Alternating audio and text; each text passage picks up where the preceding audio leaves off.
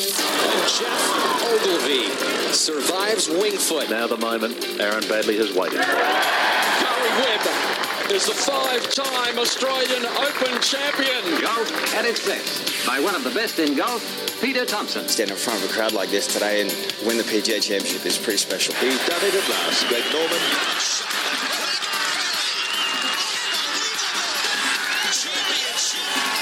Matt Jones gets his name on the Stonehaven Cup. Leishman to 11 under. Now we've got a new leader, kids. There it is, Adam Scott, a life changer.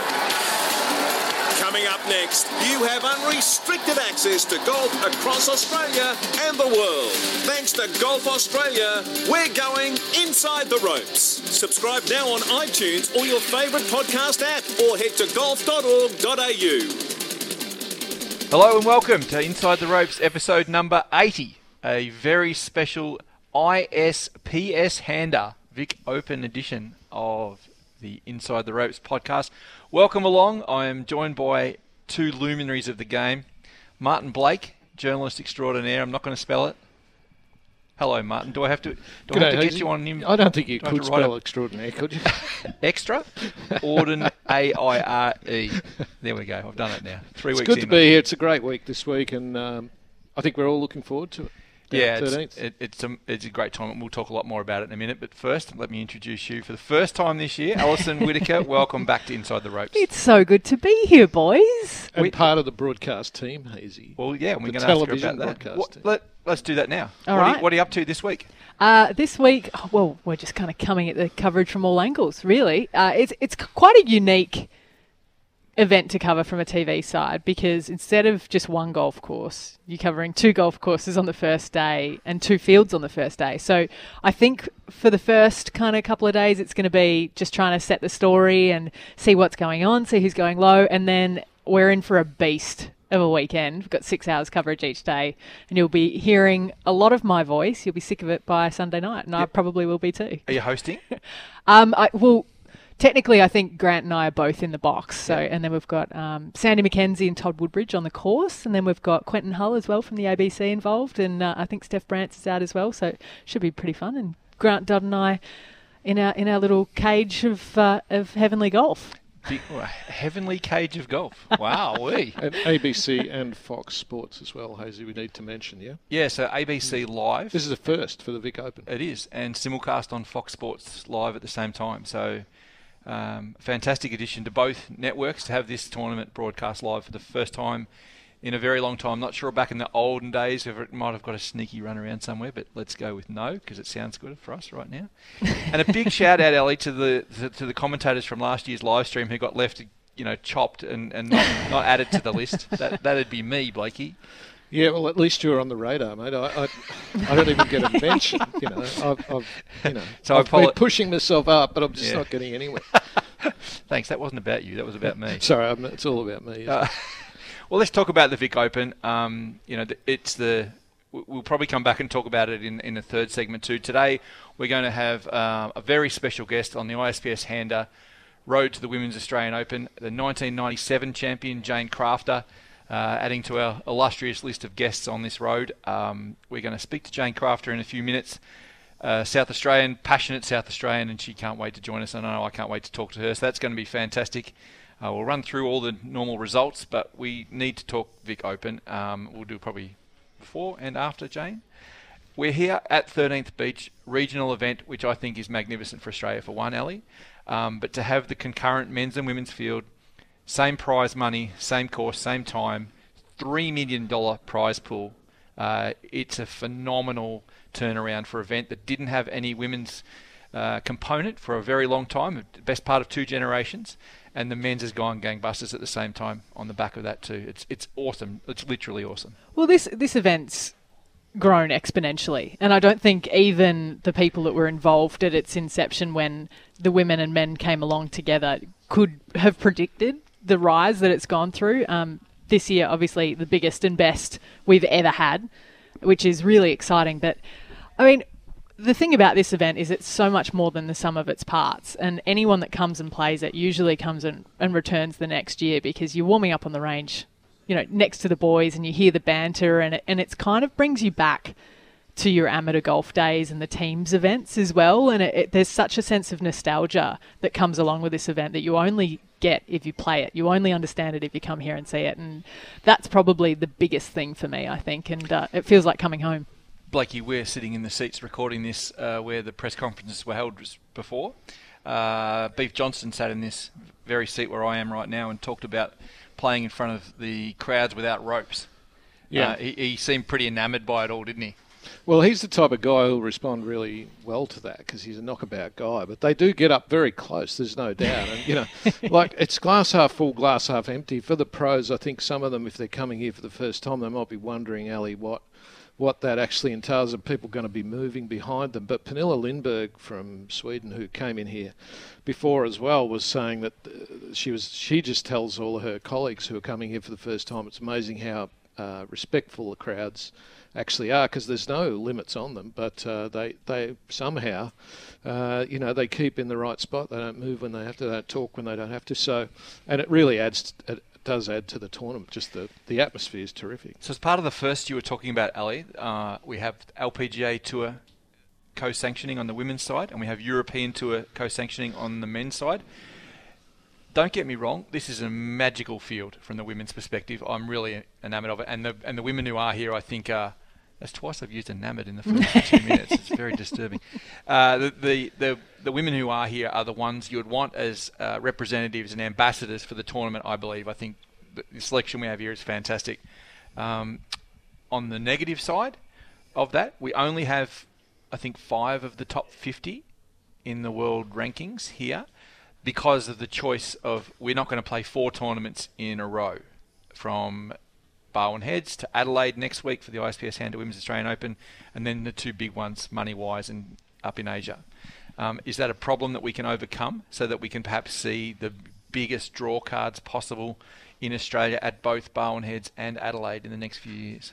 I do think we'll get more as we go along in terms of, at least from the women's side. In a way, the field was maybe a little bit of a victim just because of how much time and notice the tour actually had. By the time they kind of were ready to go, I think it was only about 3 months. Yeah, it was late October. Yeah, late October. So to try and turn an event around and get organised and put all of the structures in place that make the girls comfortable abroad, they were probably running a little bit on borrowed time. Okay. And to be honest with you, so anyone that wasn't playing, that were my friends, I actually wrote most of them messages and saying, hey, okay, why didn't you come over? And part of it was that it wasn't really translated that along with the event and the prize money, that all of the structures and facilities within the compound that was available to the players had grown as well.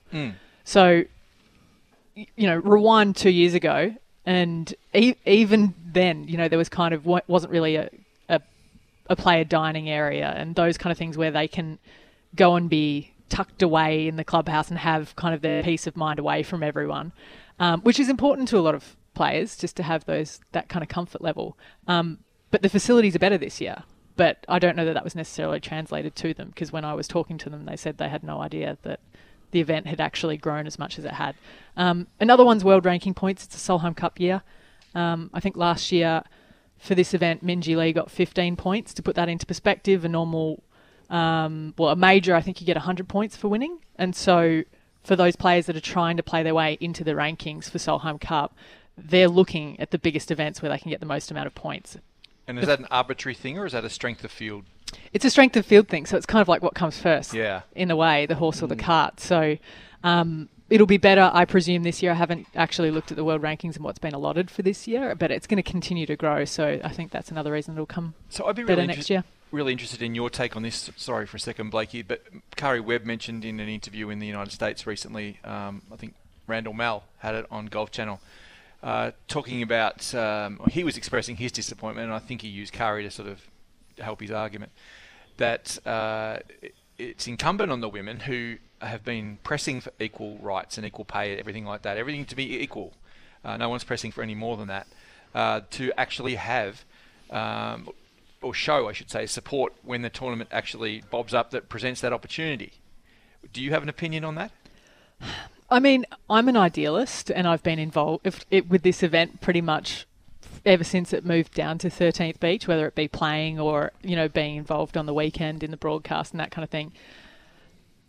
I would have loved for the top 20 in the world to show up. There's no denying that. It would have been an incredible statement if that had happened. Do I blame them for not being here? Absolutely not. Everyone's got their own lives. Yep. They've got their own business. They've got to do what's right for them. They're essentially a walking company. The hard thing is that you make your own calls. You don't have a boss that's telling you whether you can and can't go, and that can be a tricky decision. So for a lot of girls, they've got their goals. If it worked out for them, then they came. But, I would love to see a bigger jump in support for next year, whether or not scheduling-wise that turns out. It's tricky. It's a tough equation. Really is. Yeah, you got 4 in a row. That's one thing that the players that I've spoken to have been saying, that there's 4 in a row, so not many are going to play the whole 4 in a row. 2 here in Australia and 2 in Asia straight after. So some of them are picking and choosing. But look, in the end, it's a very strong field. It's just that I guess we would have hoped for slightly stronger. And Brooke Henderson's withdrawal because of illness at world number 9 was a blow, let's face it. I know that Brooke's a big listener of Inside the Ropes, and we give her a quick shout out because she actually jumped on a plane from Florida, and she was in Los Angeles when she became too ill to actually come. So she rather than risk it coming across the Pacific, she still plans to come across for the Adelaide leg of the trip next week. So hopefully that comes to pass. But we wish you well, Brooke, in Florida in your recuperation. Yeah, one other thing, I think it would be remiss of me not to point out, whenever you have opportunities for equality, I think because it feels like the women are the ones that are asking and trying to gain the ground, there's no reason that we shouldn't be placing the same pressures on the men's field. Mm-hmm. That it would have been an unbelievable statement if the boys had done the same thing. It's almost against the equality message if we only focus on the women's field. I think it would be unfair to do so. That's a really good point. You bring so many valid points. I just read it online. What's that award? Well, yeah, she's gone instantly into the front of the Finchy count today, Blakey. Finchy, yeah. Yeah, but that's a really good point. We sit here and expect X and Y of the women, and it's always going to be hard. There's been a lot of talk about, can we get Mark Leishman back? Can we get that sort of player, that ilk of player back? And invariably the answer is going to be no. It's just too hard to break out of, the West Coast swing, for example, on the USPGA Tour right now, to come home for a week. So, it is a commitment. So maybe, I'm always staggered, Ellie. You just bring something that just rocks my world a little bit. Speaking of names that we've had bandied around the Vic Open for a long time, and it's a good time to bring it up now because it was a somber week and a great week all in the same breath on the USPGA Tour. Was celebrated in Phoenix, the hole in one of Jared Lyle, which was breathtaking 8 years ago now. They laid a memorial, as we spoke of last week, a plaque there, and the tournament went off with, it was beautifully done around Jared. He's a sad loss here at Barwon Heads. It's very odd to see Bryony selling all the challenge gear and the Luke gear at 13th Beach Golf Links without Jared in the camp. Urge everyone who's coming down to Barwon Heads and the Bellarine Peninsula this week to get around challenge and buy a Luke cap, buy a Luke pin, and celebrate Jared's life, and also give to Challenge Cancer. It's sort of a weird feeling, isn't it? It's just part of what you did when you came here. Everyone just walked over and bought a pin no matter what. I think I will be finding pins for the next 2 decades around my house, which is going to be a lovely reminder of a guy that was so important to a lot of us. It's actually 6 months almost to the day since his passing, which someone pointed out to me the other day. It's gone quickly, but it was beautifully done. Well done to the PGA Tour, and Bryony loved it. I was talking to her about it this morning, and she said that they wouldn't tell her much about what they were going to do, and she was a little bit concerned about what they were going to do, but when it happened, she was wrapped with it. That's awesome. It was very moving, and especially to see Ricky Fowler. And we'll have to touch on all the results later on in the third segment. But it was great to see Ricky Fowler, who's a man who's taken up the fight for Challenge Cancer and loved by all around the world, and particularly in Australia, and had a close relationship with Jared Lyle. Get the chocolates there at the Waste Management Phoenix Open. More about that later. In a minute, we're going to start or continue along the road to the ISPS Handa Women's Australian Open.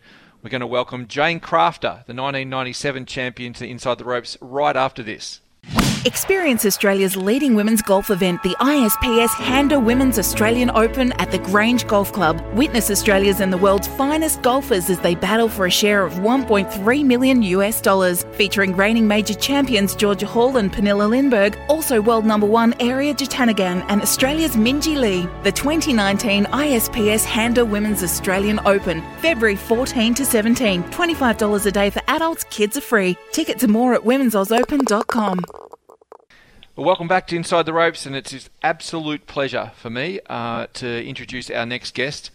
As promised, the 1997 Women's Australian Open champion, one of the proudest South Australians you'll ever meet in your world, Jane Crafter. Welcome along to Inside the Ropes. Oh, thank you very much for that lovely introduction. I am a very proud South Australian, even though I was born in Perth, but we don't want to mention that. But I am very partial to South Australia, and I try and wave the South Aussie flag whenever I can. And 1997 doesn't seem that long ago, but we're talking 21, a little bit over 21 years ago now. So, oh my gosh, the time flies, doesn't it? It really does. Does it seem like yesterday when you think back to that victory at Yarra Yarra?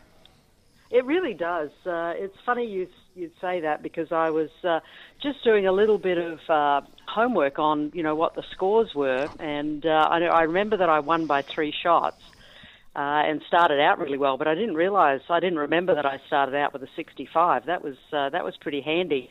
That'll work. At Yarra Yarra. Disappointing, Crafty. You can't remember shot by shot. I know. 25 years ago. He can put on the spikes and remember every shot I think he ever hit. But my recollections of that week, the course, I just love Yarra Yarra. I think they've got the best set of par threes, really almost in the whole country. They are tremendous, and I remember putting in a little 7-wood and a 9-wood that week, thanks to Lieselot Neumann, who sort of trailblazed, the high lofted fairway woods, and the couple on the back 9 just, with the wind, just fit those clubs perfectly, and I was really accurate with those, and it really helped a lot, a whole lot easier than hitting 3 and 4 irons, Ali. Amen, Jane.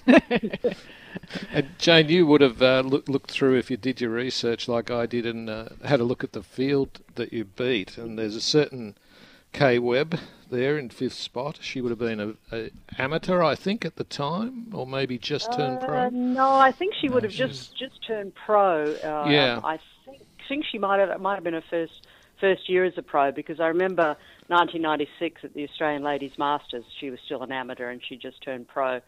So yeah, she was pretty young professional. But yes, obviously, anytime you beat Kari Webb, it's great. But at least, she'd only been a professional for a year, so that makes me feel a little bit better. Anytime you can, beat players like, Lieselot Neumann, Laura Davies, and Kari, Jan Stevenson, and we had some good fields.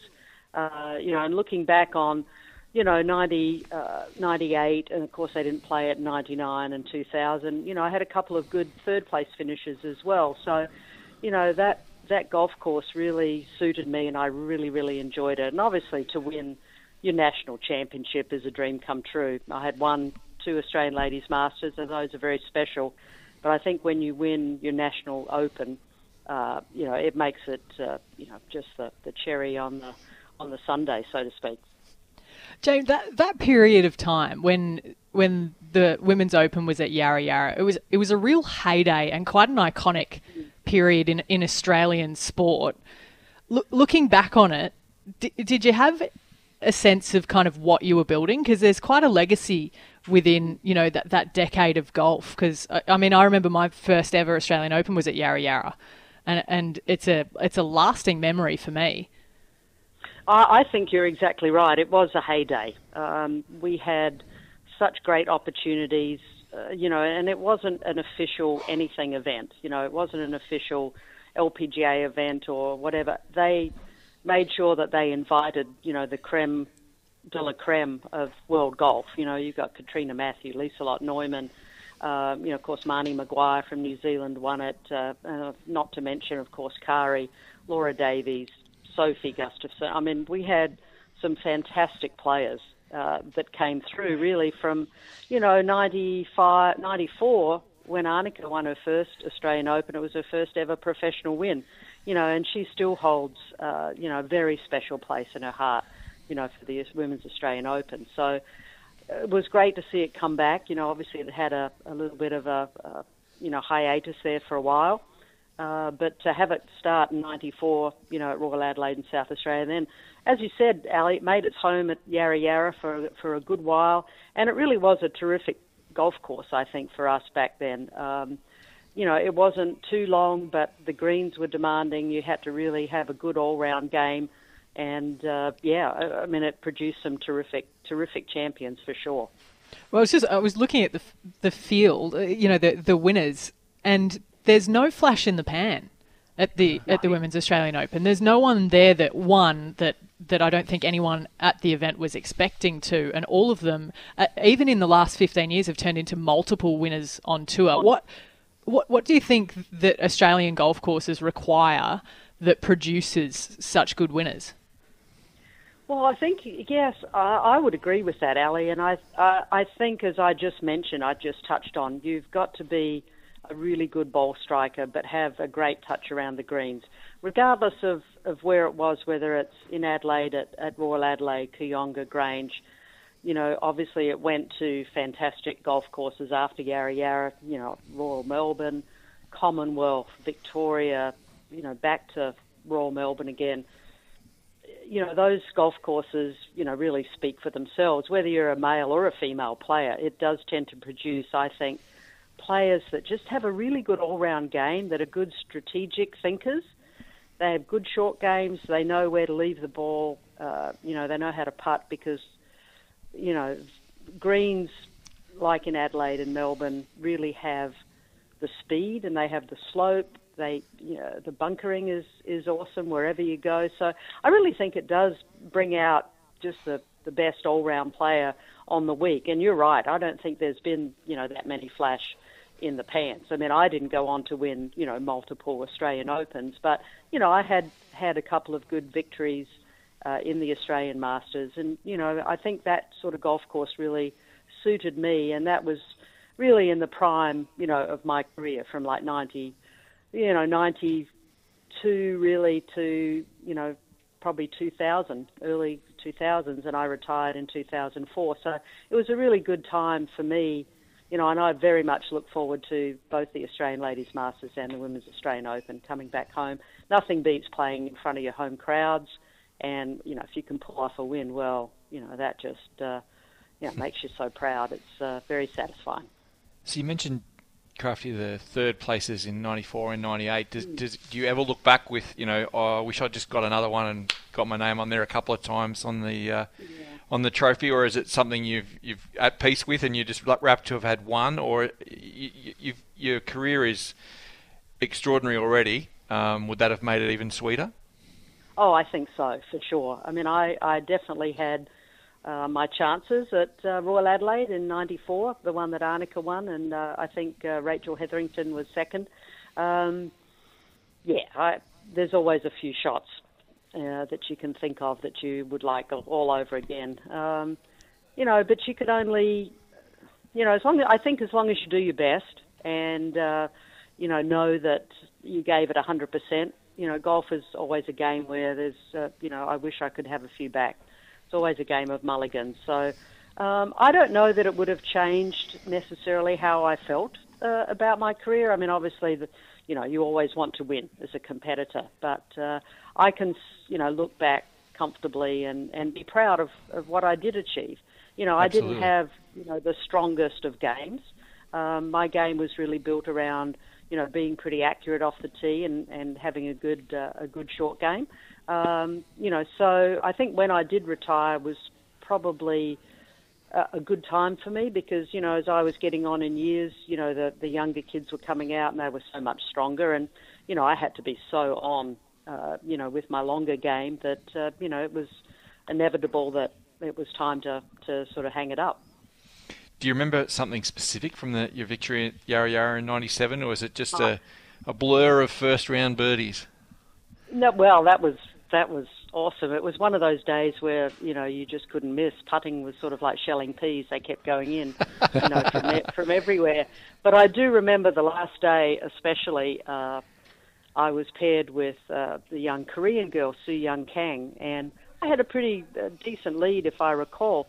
And Soo Young Kang was throwing in birdies like I was on the first day. And I looked at my caddy, Teresa Durand, who'd caddied for me quite a bit over in the States and was a really good friend.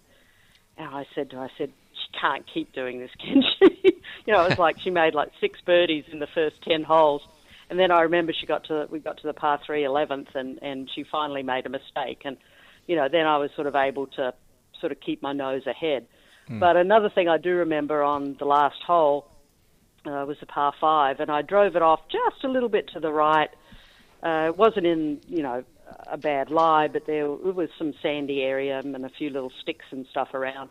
You know, and being a pharmacist in my previous life, I had pretty good touch. You know, I can, you know, pour things pretty well, and I was starting to move a few twigs, and Teresa sort of yelled, she says, "What are you doing? Get away from that ball. You don't want your ball to move. You've got a 3-shot lead." I'm like, okay, scared the heck out of me. But yeah, it was nice to come down the last hole and feel like you had, you know, the tournament pretty much in control. But yeah, she was a little bit anxious when I started moving a couple twigs. I can imagine. Crafty, you've made your career post-golf out of commentary with ESPN and NBC in America, and you work with the ABC here in Australia as well, which follows in the footsteps of your father, Brian, who, you know, when I first started watching golf as a kid, he was commentating as well, which is really nice. That must have been a great thing for you as well, to stay involved in the game like that. Absolutely. You know, I wish Dad, you know, was still alive to see, you know, both me and my brother Neil, and how we've, you know, stayed in the game of golf and followed in his respective footsteps as, you know, both a professional commentator and golf course architect in Neil's situation. But, you know, to have won the Australian Ladies Masters while Dad was still alive in 1992 was probably my biggest thrill. I mean, having won once over in the States in 90 while he was still alive was great. But, you know, he wasn't commentating that year, but he, you know, he saw it, and that was fantastic. So yes, I think he was a great role model. I remember a lot of people, you know, when I did a couple of little guest appearances during the Masters in the first couple of years that he was doing it, and people said, "Oh, you know, you should think about, you know, doing that, you know, after you finish golf." And you know, it was a terrific opportunity for me. You know, Dad passed away in 94, and I took a bit of time off at the end of 1995 and, you know, sort of reevaluated, trying to figure out, do I want to keep playing? Because, you know, it was a pretty emotional, difficult time. And I had a friend of mine in America put together a little bit of a resume tape, and I sent it out to ESPN and NBC.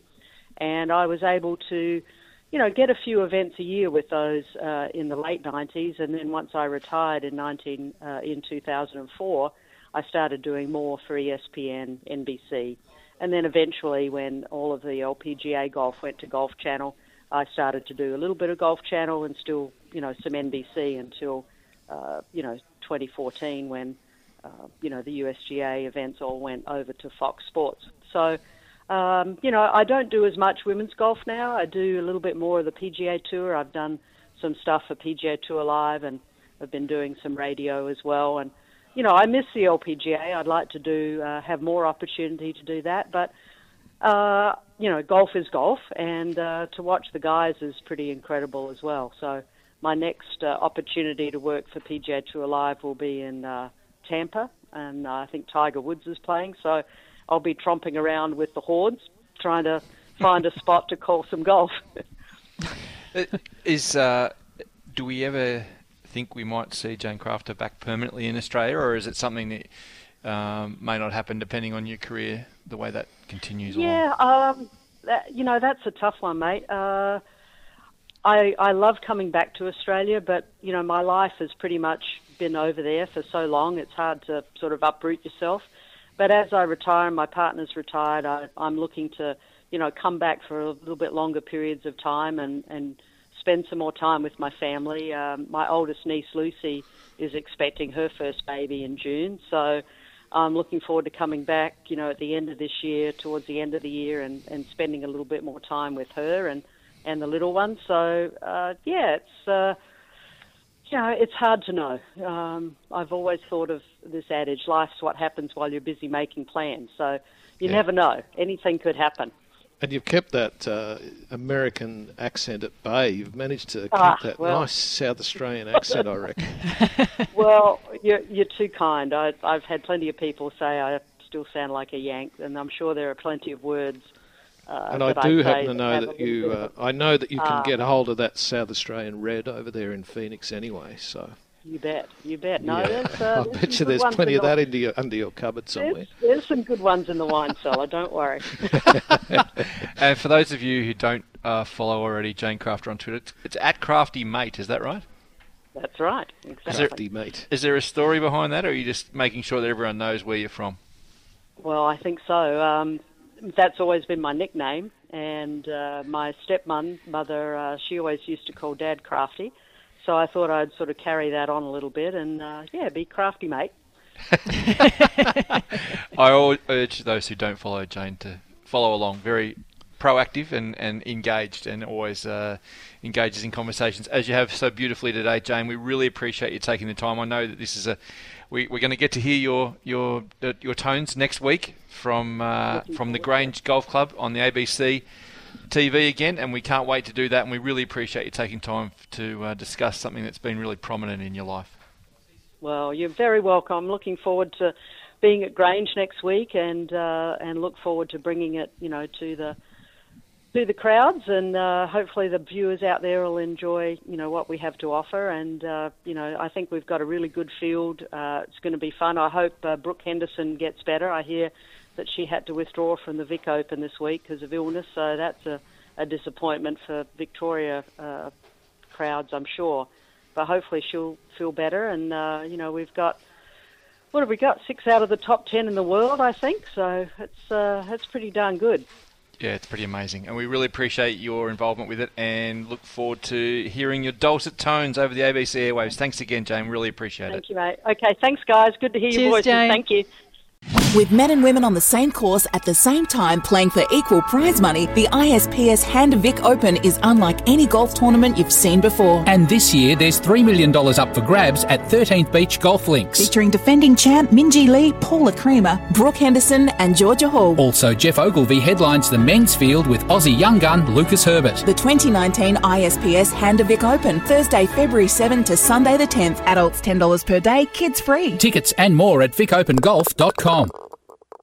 Well, welcome back to Inside the Ropes. Fantastic to have Jane Crafter as our third guest on the road to the ISPS Handa Women's Australian Open. It's hard to find a prouder Australian voice than that, who sticks. She follows everything that happens in Australian golf. I'm not sure if everyone who listens to this is aware of how much interest she takes in the Australian amateurs as well. So it's great to see, or great to hear her thoughts on those things, Blakey. Yeah, and Hazy, she's been a really supportive person for people in the media, and I'm sure Ali's felt this as well, but I certainly have. Like if you write anything that she likes, she'll often drop you a note. She's so interested in the broader aspects of the game, really. Yeah, I mean, I think a lot of people would have loved to see her come back to Australia, because she would be really prominent and she'd be a fantastic resource if we could just reel her back from the USA. But she does, to be fair, a fantastic job of being involved, even though she's on the other side of the world. She really does, and I know that she always answers phone calls and texts and requests and everything like that. So again, Jane, if you're listening, thank you so much, and I'm sure that a new generation's learned, just how good a player you were 20 years ago there, and obviously a bit longer than that, but it still goes around pretty well too, I believe. I know there was some pretty nice scores at Kooyonga last year when she was home, so I don't think that the Crafter sticks have lost their magic. Anyway, someone who did have magic in their hands this week, or for most of the tournament anyhow, Blakey, we touched on it earlier, was Ricky Fowler at the Phoenix Open. What did you make of him winning in a tournament that obviously meant a lot to him? And did you think that he was going to melt down when he had the 5-shot lead, cruising seemingly on the back 9 on Sunday? So he's had a 7. He's thrown in a 7, right? He hit it in the water.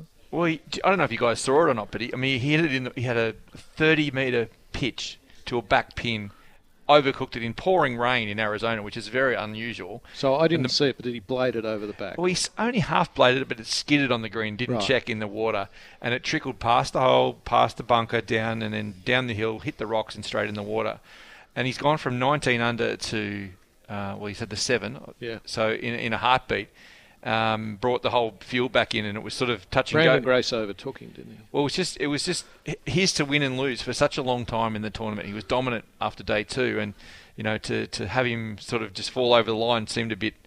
But he's able to pull it back, which is impressive in a way, Yeah, no, he did well to do that. So Cameron congratulations. Smith tied 15th. Yeah, and what else happened for the Australians over there, mate? Well, Cam Smith was 15th. I just looked at his world ranking. It's the Cameron Smith creep. He's at an equal career high 27th. He's so quiet and efficient, this guy, just so consistent. And at some point he's going to do something really big, I think. But just at the moment he's How about this, working his Blakey? way. How about this for you? I'm going to bring you an Ali Whittaker-style statistic. That was his 5th top 25 finish in his 6th start of the 2018-19 season, which verifies the Smith creep factor. Exactly, and he's picked up $113,000 US for that.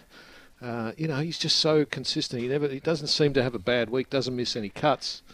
And the only other Aussie who pegged it up there, missed the cut, was Aaron Baddeley, who he struggled with a second round 77. So that sort of cost him. He's been reasonably solid at Phoenix over the years, but not so much this week, unfortunately.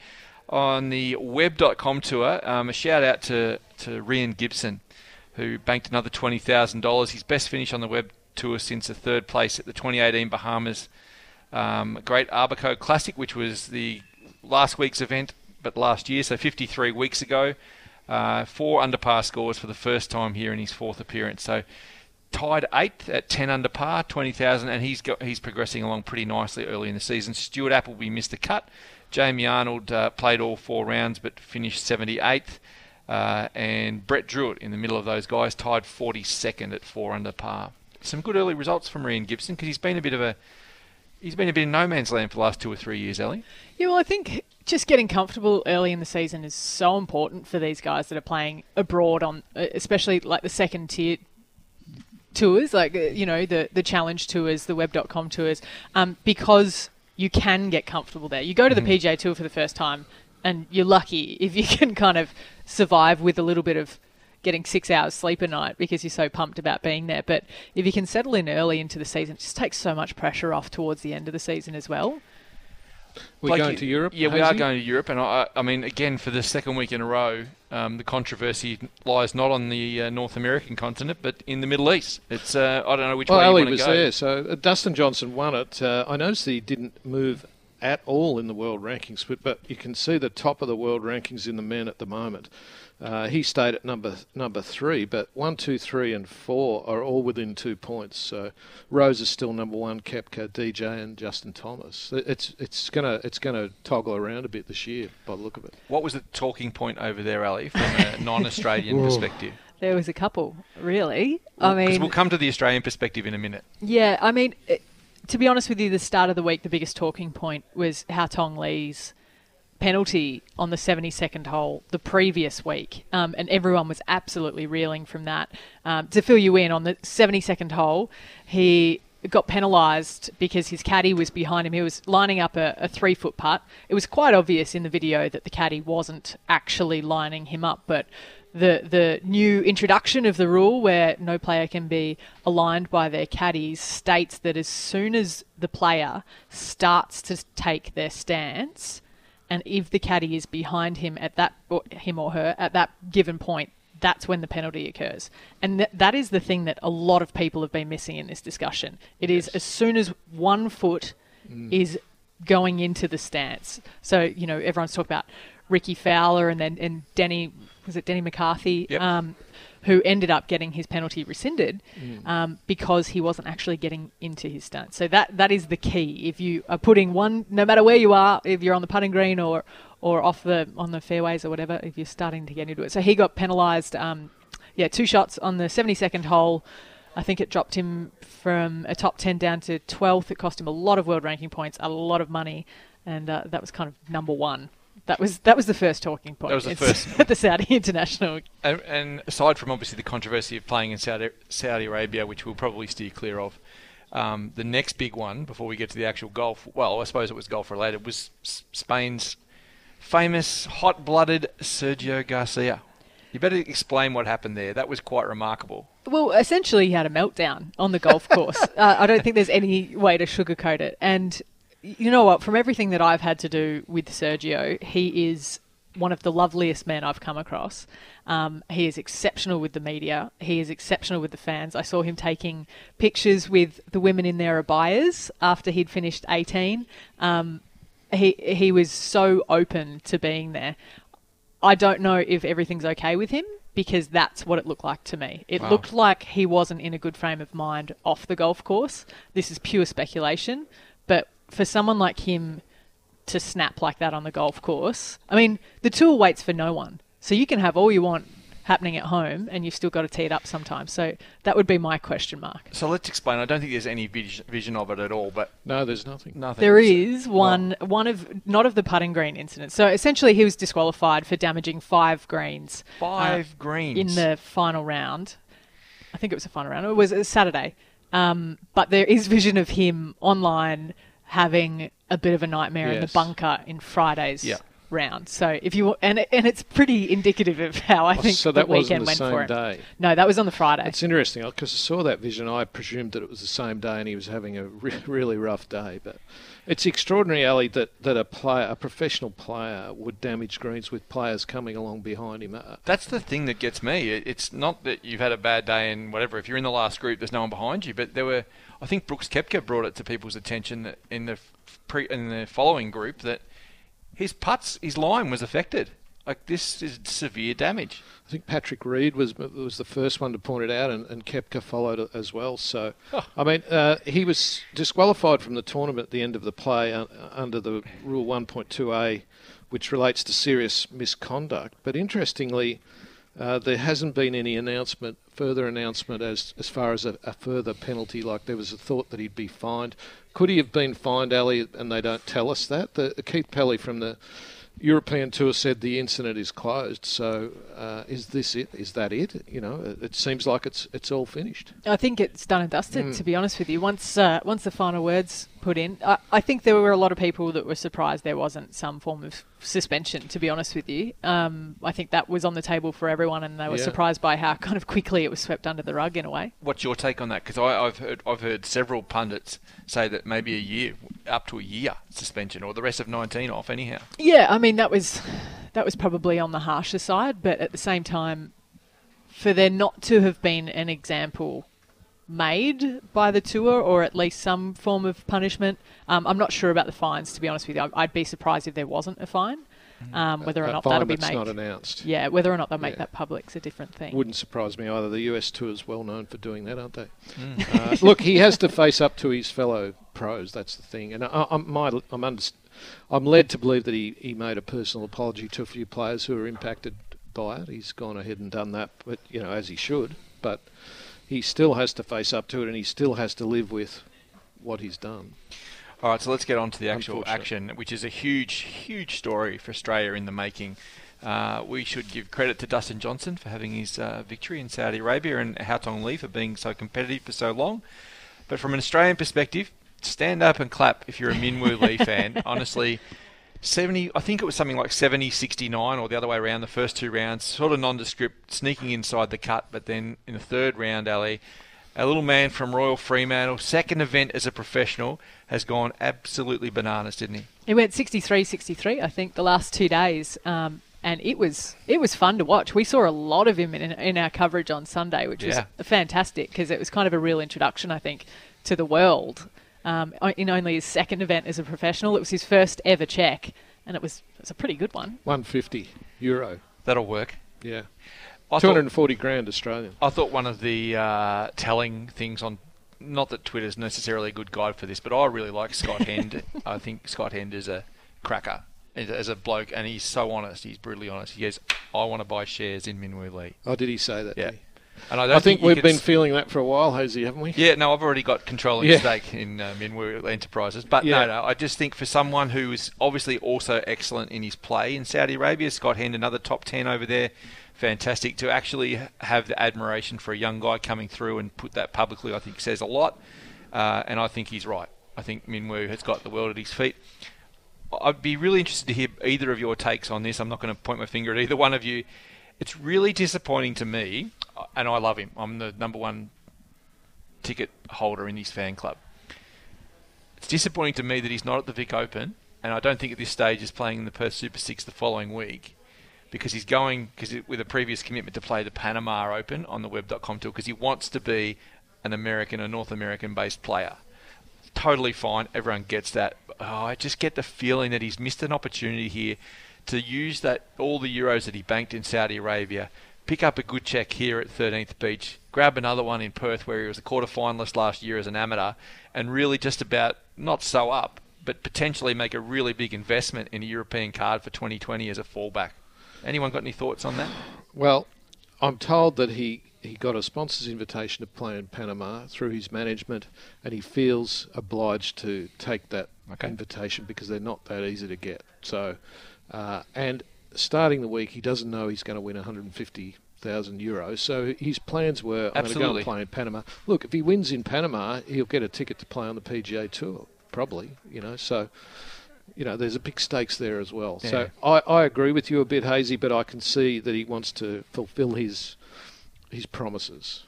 I think he's just picked where he wants to play, really, and that's nothing against the European Tour or any other places. I think what that says to me is that European Tour is a bit of a backup, and he wants to be based in North America, and he's got a good little cushion now with the European Tour, and he can build on that throughout the year, but I think he kind of wants to strike while the iron's hot as well. And he's got a sister who lives in Dallas who's got her own house, who he stays at her house sometimes, which gives him somewhere to stay if he does get an opportunity to play there. And you're right, he did commit to Panama before the Abu Dhabi tournament, well before Saudi Arabia. So I understand why he's there, and I think he can go really well in Panama too, for that matter. But so it'll be a moot point, and I'll be an idiot. But I just wish that sometimes all the kids going through wouldn't be so, I guess, mono-focused. I don't know what the right word is, but mono-focused on North America, because I think our European Tour friends give the young guys in particular a great path out of this country. Anyway, that's a whole different story. While we're wrapping up other events around the place, the Avondale Amateur, which is now a national rankings event on the Golf Australia Series, was run and won last week. A big shout out to Blake Windred, who I think's been knocking on the door for a very long time. He's put another big down payment on his chances of getting into the Australian teams later in the year for the Asia Pacific Amateur Championship. I think he's now up to the second ranked amateur in Australia behind David Micheluzzi. He might even be in the top 20. I'd have to check that. Very poor research on my account. 16. So great win there, and a fighting finish at Avondale. Great club and a great tournament, and the men's tournament was hot. Some big shouts. Lewis Hoth was pretty prominent. Jai Pickham was prominent. Jed Morgan flew home, and I think they're the names that we need to look out for coming up, and as well as some other ones, of course. And I don't know how good your research is, Elliot. It's always impeccable. It's exceptional. If I said KK Park, I can't believe I've drawn a blank from the Oracle. Kum Kang Park, known as KK, which I think is probably a good thing for all of us, Blakey. Except you're very good on your Korean pronunciations. Well, I'm not as good as Ali. Kum Kang Park? Yeah, sounds good. She's even better on Thai ones. 16 years of age, came out and won at Avondale by 8 shots. Her first major victory, she called it. We know what she means. It's been phenomenal to see a couple. I shouldn't say phenomenal, because it's becoming regular to see Koreans come out here and win big events. But to have them 16 come out and dominate fields, 2 out of 3 weeks now, if you take into consideration the Australian Amateur. It's an extraordinary place, Korea for women's golf, isn't it? Just never fails to impress. No, well, that's it. I mean, the pathways that they're getting now, they're well oiled with a lot of success. That's very true. Which brings us back to the Vic Open, where we started the program. Now we're going to have to talk a few things here that are going to really jeopardise your reputation, Ali. And Blakey, yours is already in tatters, so that's probably not such a loss. But Ali, we want to talk to you. Which one do you want to do first? Do you want to do your predictions for the Vic Open, or do you want to put your time capsule things down for the entire 2019 year? Let's do time capsule first, because I reckon we'll sign off with our ride or die Vic Open. It's a really good point. Predictions, yeah. All right, so I've asked everyone as they come on and make their first appearance on Inside the Ropes this year to give me a prediction of something they think will happen this year, something big, and also something they'd like to see happen. What's your certainty for the year, the big one? My certainty for the year, I'm pretty convinced we're going to see a young Aussie win on the European Tour. I really feel like there's opportunity there. I think the guys are getting more and more comfortable. I think there's a younger presence there, so they've kind of got their own, little fraternity. I'd be surprised if we didn't. And I'm going to put Jason Scrivener in that bunch as well. What an exceptional player that probably not that many people in Australia really know of. He's from WA. He's also here this week. And he is also really, he's got to be one of the favourites. Is that right? You'd think going forward, he's going to be up there. I saw him just before. But yeah, just kind of goes about his business and not a flashy guy. But so that's my number one. That's good. I like that one. Yeah. And now, something you'd really like to see happen, but you're not really prepared to, put too much of your heart on it. What would I like to see happen? Well, I know Minjee winning a major's been thrown out already. That would be a real thrill, and I think a massive thing for Australian golf. But to be honest with you, watching the next generation come through, I would love to see even like a Curtis Luck walk away with a trophy. I think he is supremely capable of doing so that over in the US. He already challenged, kind of went head to head with Phil Mickelson toe to toe for quite a while there earlier this year. So I don't know. I just feel like someone's going to step up and put their hand up, and I think Min Woo Lee did a good job of that. But I reckon we can go better than that this year. So many good young players. Yeah, around that's it. Moment, it's incredible, the depth sides. of talent. Yeah. We haven't mentioned Hannah Green, and having an excellent first year in LPGA. She could win something soon. Karis Davidson in Japan as well. Yeah. You've got to keep an eye on her because she's crafty. Yeah, she's nearly as crafty as Jane. And tough. There you go. Tough. Oh, I see what you did there. Yeah. Okay, Blakey, it's your turn. We made all bar one of us made mockeries of ourselves at the Men's Australian Open in November. One of us probably did a little bit better than the others. I won't go into details about that. You still won't let up about that, will you? But big shout to Abraham Answer. Thanks, mate. I would like your. I'm going to do roughies and a winner for the Vic Open for the women's and the men's Vic Open this week. Okay, so I'm a terrible tipster, so I don't want to tip any Australians and put the Moz on them, right? Yes. So this is the reason why I'm tipping for the women's. Georgia Hall from England, who won 2 years ago, I believe. Her star has just flown since then. She's gone to America 3 years ago, and she's a lot better player now. She knows the course, plays well. So I'm tipping Georgia Hall. My roughie in the women's is Hannah Green, who I aforementioned. Hannah Green finished about second or third last year. Does that qualify as rough, Ali, in your opinion? I know that's a bit... In this field, yeah, I think it does. Okay. In a full field, it's probably a bit questionable, but I've gone there. Ryan Fox from New Zealand might win the men's. Very, very good player. Good form. I'm going to stick with him. My roughie would be David Micheluzzi. Wow. Number 5 ranked amateur in the world? Look, we call him an amateur. He's 22. Yeah. He's turning 23 this year. He's like a mini pro. He's been 5th in an Australian Open. Yep. I'd love to see him bob up this week. That's good. I like that. But I don't want to tip him and put the Moz on him, but I'm going to list him as a roughie. Okay, I like that. Ali, where are you going to head for? On the women's side of the draw first, perhaps? Oh, women's side. I'm going to go with the Brits, actually. I think I'm going to go a Brit double whammy, in fact. I think my eyes this week are going to be on Charlie Hull and Bronte Law. Bronte, you probably heard a little bit less about, but she is so gritty. So Bronte is your roughie? Yeah, I think so. Charlie Hull won in Abu Dhabi on the Ladies European Tour and just looks super sharp. She's a player that should have won more than she has. I agree. I think she had a string of runner-up finishes on the Ladies European Tour when she first came out before she won. If she's winning already this year, then it could be a really good 2019 for her.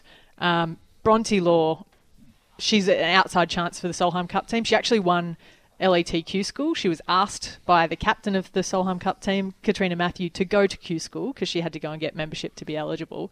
And she thought, I saw her before, and she said, well, I was over there, so I thought I may as well win it.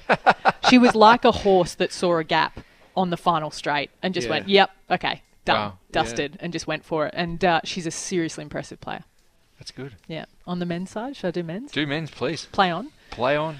I mean, I don't know if we call him a favourite, but Justin Harding is a South African who has been playing some exceptional golf on the... Well, he actually played one on the Asian Tour last year, but he's kind of just keeps on rolling at the moment. He's finished 8th in Dubai, 11th last week in the Saudi International, and he wasn't signed up to play either of those and just played his way into it through his finishes off the Asian Tour and then played his way off the 8th place into the Saudi, and he just kind of keeps on trundling along. So not a very well-known favourite, I guess. That's interesting. That's fantastic. Oh, that's my favourite. She's killing you in the Finches. Oh, that's just so much good research. No, I mean, well, I should know what I'm talking about. I saw him play last week. But Kurt Kitayama, also an American bloke who won late towards the end of last year. I think it was in South Africa in the end. But yeah, super crafty player that we probably don't know a lot of. Really nice guy. But yeah, I mean, Scott Hend as well. Oh, Adrian Otaegui. He's a Spaniard. Highest ranked player in the field. He's a top ranked guy. He is, yeah, but we don't really know much about him. No. I can tell you he's a great singer and that the ladies love him. That's what I can tell you. Yeah, he's like the quintessential Spanish man. You know, I can picture him over a paella pan or something like that. Really? With a glass of red. Hazy. Yeah. Sort of, he's one to watch. Instrumental guitarist, sort of flamenco guitar. Maybe not. I think he's kind of more, he'd be kind of a, is it crooner? Is that the word? Yeah. Really? So, yeah, no, great player and a lovely, lovely chap as well. I'll have to go and get this on video tomorrow, Blakey, and see if you can croon us something. We'll work on that. One thing I wanted to ask Ali was about the lengthening of the women's courses for this event. Over 200 metres, both courses are longer than last year. The tees have been popped back. One of the par fives on the beach course, the 14th, I think it is, Hazy, has been brought back to a par 4, so they put the tee forward, made it from a par 5 into a par 4, making it a par 72. Trevor Herden from Golf Australia said it relates to the quality of the field and the fact it's an LPGA event. How do you feel about it? Do you think that it's a good thing? I think the end of the week goal should be for the scores on both sides to be comparable. The men's have been lengthened. It looks as though the women's have been lengthened even more. We've actually managed, definitely more. Yeah. And especially in ratio to how far men hit versus the women. I think in past years we've got the formula right. There's never actually really been a huge differential. I think maybe 3 or 4 shots might be the most in the last few years in terms of the difference between the men's and the women's, and it's gone both ways. It has, yeah. With women's finishing higher and vice versa. I don't know that it needed it, especially given the weather conditions. I probably would have looked at the weather on Monday. We've got a lot of wind coming. We're going to be on the beach course as well, which is quite penal, with a lot of tea tree. So Minjee Lee shot 14 under to win last year, but she was 5 ahead of everyone else. So, yeah. I think the numbers were pretty good last year for where the field were. I think 12 under winner would have been pretty good, and I don't remember the weather being as bad as it's forecast. So I'm not going to dob anyone in. But I have heard some pretty strong criticism of the women's course and the length out in the practice range area the last couple of days. So it'll be interesting to see what happens there. I think it's an interesting point because we've talked a lot about Clates talks a lot about tournaments having a goal of a score in mind when they set the course up, and whether that's a good thing or a bad thing, whether we should just let them play and it doesn't really matter. If the goal is, which I have no idea, but if the goal is to have equal things, I think we're going to struggle to that this year. I just think that's... One thing that's worth pointing out for perspective is that the Grange West course, Hazy, we play next week. Yes. It's longer than what these are. It's interesting. It's really interesting. But it's also, I mean, it's flatter, it's more protected, the rough isn't as severe. True. I mean, and some of that comes down to conditions. You can set the course up on Monday if you need to, based on what's coming. So that's true. I hope it's not a talking point come Sunday afternoon. Good point. what will be my tips, Ali, because they are fundamental to the way this tournament goes. I'm always interested to hear your tips. Oh, here we go. So I have put the kiss of death on some Australians. I don't mind. I'll get out there, Blakey. The anchor, we call you. Yeah, well, I don't think Abraham Manser calls me the anchor. That's all I've got to say. If I'm on the men's side, I'm going to go on the men's side first. I had the good fortune to play a Pro-Am on Saturday at the Geelong Golf Club, a 9-hole Pro-Am, which was awesome, at the old Geelong Golf Club with Matt Jager. If he can tame his putter out here, he's going to be a roughie to contend with, and he is a party waiting to happen on the golf course. He is a beauty, and really starting to feel confident. He's got a beautiful young family, and I think he's going places. On the more firmly favoured type players, I'm sticking with 2 Aussies, and I can't actually make up my mind. I'm sitting here on the fence between 2 guys who have status in Europe of varying degrees. Dean Lawson, the local guy, and Dimi Papadakis, a past champion. They're both jumping out of their skin to get back out there. They know this course, both courses, really well.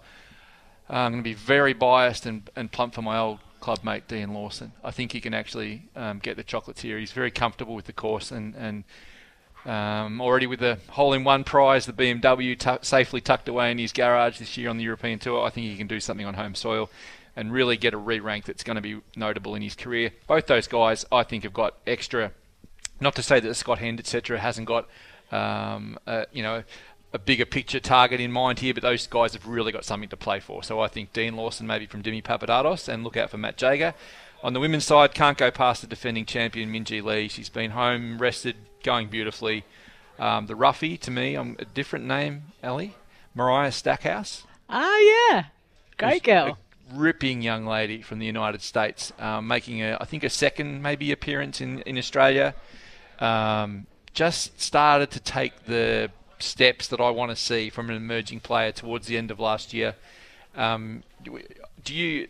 I don't know how much you've had to do with Mariah, but I think she's a face of the game in the future. She gets it. She gets the big picture. She's fiercely intelligent. Went to Stanford, but my favourite story about her is I had dinner with her in Taiwan, and she kind of put me on the spot. She goes, "Okay, so what's in your notes about me?" And I said, "You've got one of the best stories in golf." And she looked at me quizzically, and I said, "So when she was playing on the Symetra Tour, she accidentally locked her golf clubs in the boot of her car with the keys, so she couldn't get her golf clubs out before her round." And so she's got everyone at the golf club trying to break these golf clubs. I think it was a rental car as well, trying to get out, couldn't get them out, and ended up going and playing with a set of rental clubs. You're kidding. And crushed it with the rentals. Kidding me. No, and I just think that that's one of those things that kind of tells you about the character of the person. But yeah, ended up being in a really good spot even despite that. That's amazing. Not quite as good a research as Justin Harding, but I'm still happy with my Ali's anecdotes. That could be a new segment. That could get me in trouble, actually. That is a pinchy. No, yeah, look, and I am going to give, I don't know how much you've listened while you've been away, but I have instigated a best of field in our podcast today. Congratulations. You are the recipient. I'm boff. You are best on, BIP, I think, best BIP? In podcast. Ah. So Minjee Hazy is number 7 in the world. She's talked today about wanting to get better this year. It's Ali, interesting. I asked her what she thought the gap was between her to, say, Ariya Jutanugarn and Sun Hyung Park. She said length. Got to hit it further. So is that... Yeah, I've spoken to Richie Smith, her coach, about that as well. So they think that she needs to find some more length.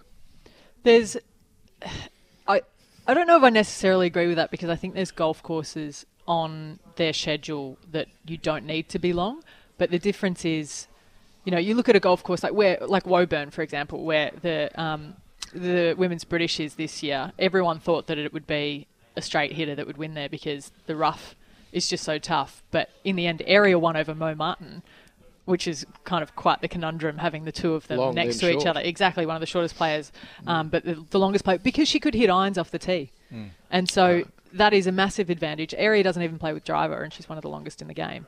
She just doesn't need to. So she actually ends up getting an extra 10% of accuracy as well. I think, interestingly, when Blakey asked that question in the press conference to Minjee earlier today about the long course that he asked you a few minutes ago, her eyes just lit up. Like, she didn't have a fear about it whatsoever. I think some of the women probably do. And I think those who do, and those making those perhaps negative comments about the length of the course, they've been cut out. Stick a fork in them straight away. I think Minjee's going to gobble those extra yards up on the longer and tougher holes. Well, I spoke to Trevor Hurden, who saw her play the 18th at the Creek course the other day, straight back into the wind, par 5, and she knocked on the green for 2. So wow, there you go. All right, she's not short, by the way. No, definitely not. We've got to wrap this up. Again, Best in Podcast, the Finchies, goes to you, Alison Whittaker. Thank you so much for joining us. You hit the top of the leaderboard alongside Stacey Peters and Lucas Herbert. Oh, that's tough competition. I am just thrilled to be even in the same sentence as those two humans. I thought I've churned out a couple of good efforts, Blakey. I can't even get a look in. You and I, no love for us. No, there's no love for especially us. given I'm the judge of these awards. Yeah. So we're going to wrap this up, but I want to remind you that's been episode 80. We're going to have a crack at as many episodes as we can this week, live from the Vic Open, just as we did at the Men's Australian Open in November. Daily from Thursday with an ounce of luck. We should come back to you maybe 3 or 4 times from Thursday through to Sunday, and then we'll back up again and have another crack from Adelaide next week, the ISPS Handa Women's Australian Open. Ali Whittaker, thanks so much for fitting us into your busy schedule. Oh, absolute pleasure. Wouldn't have it any other way. Martin Blake, extraordinaire with an A-I-R-E on the end. Good on you, Hazy. Merci. Bilingual as well. Bilingual. And plus the Korean. Trilingual. This is magnificent from you. Thanks, everyone. That's been Inside the Ropes. We'll try and get Andy Marr back in the swing of things soon. I know everyone misses his voice when it's not here, and we appreciate your time. We'll chat to you again next time.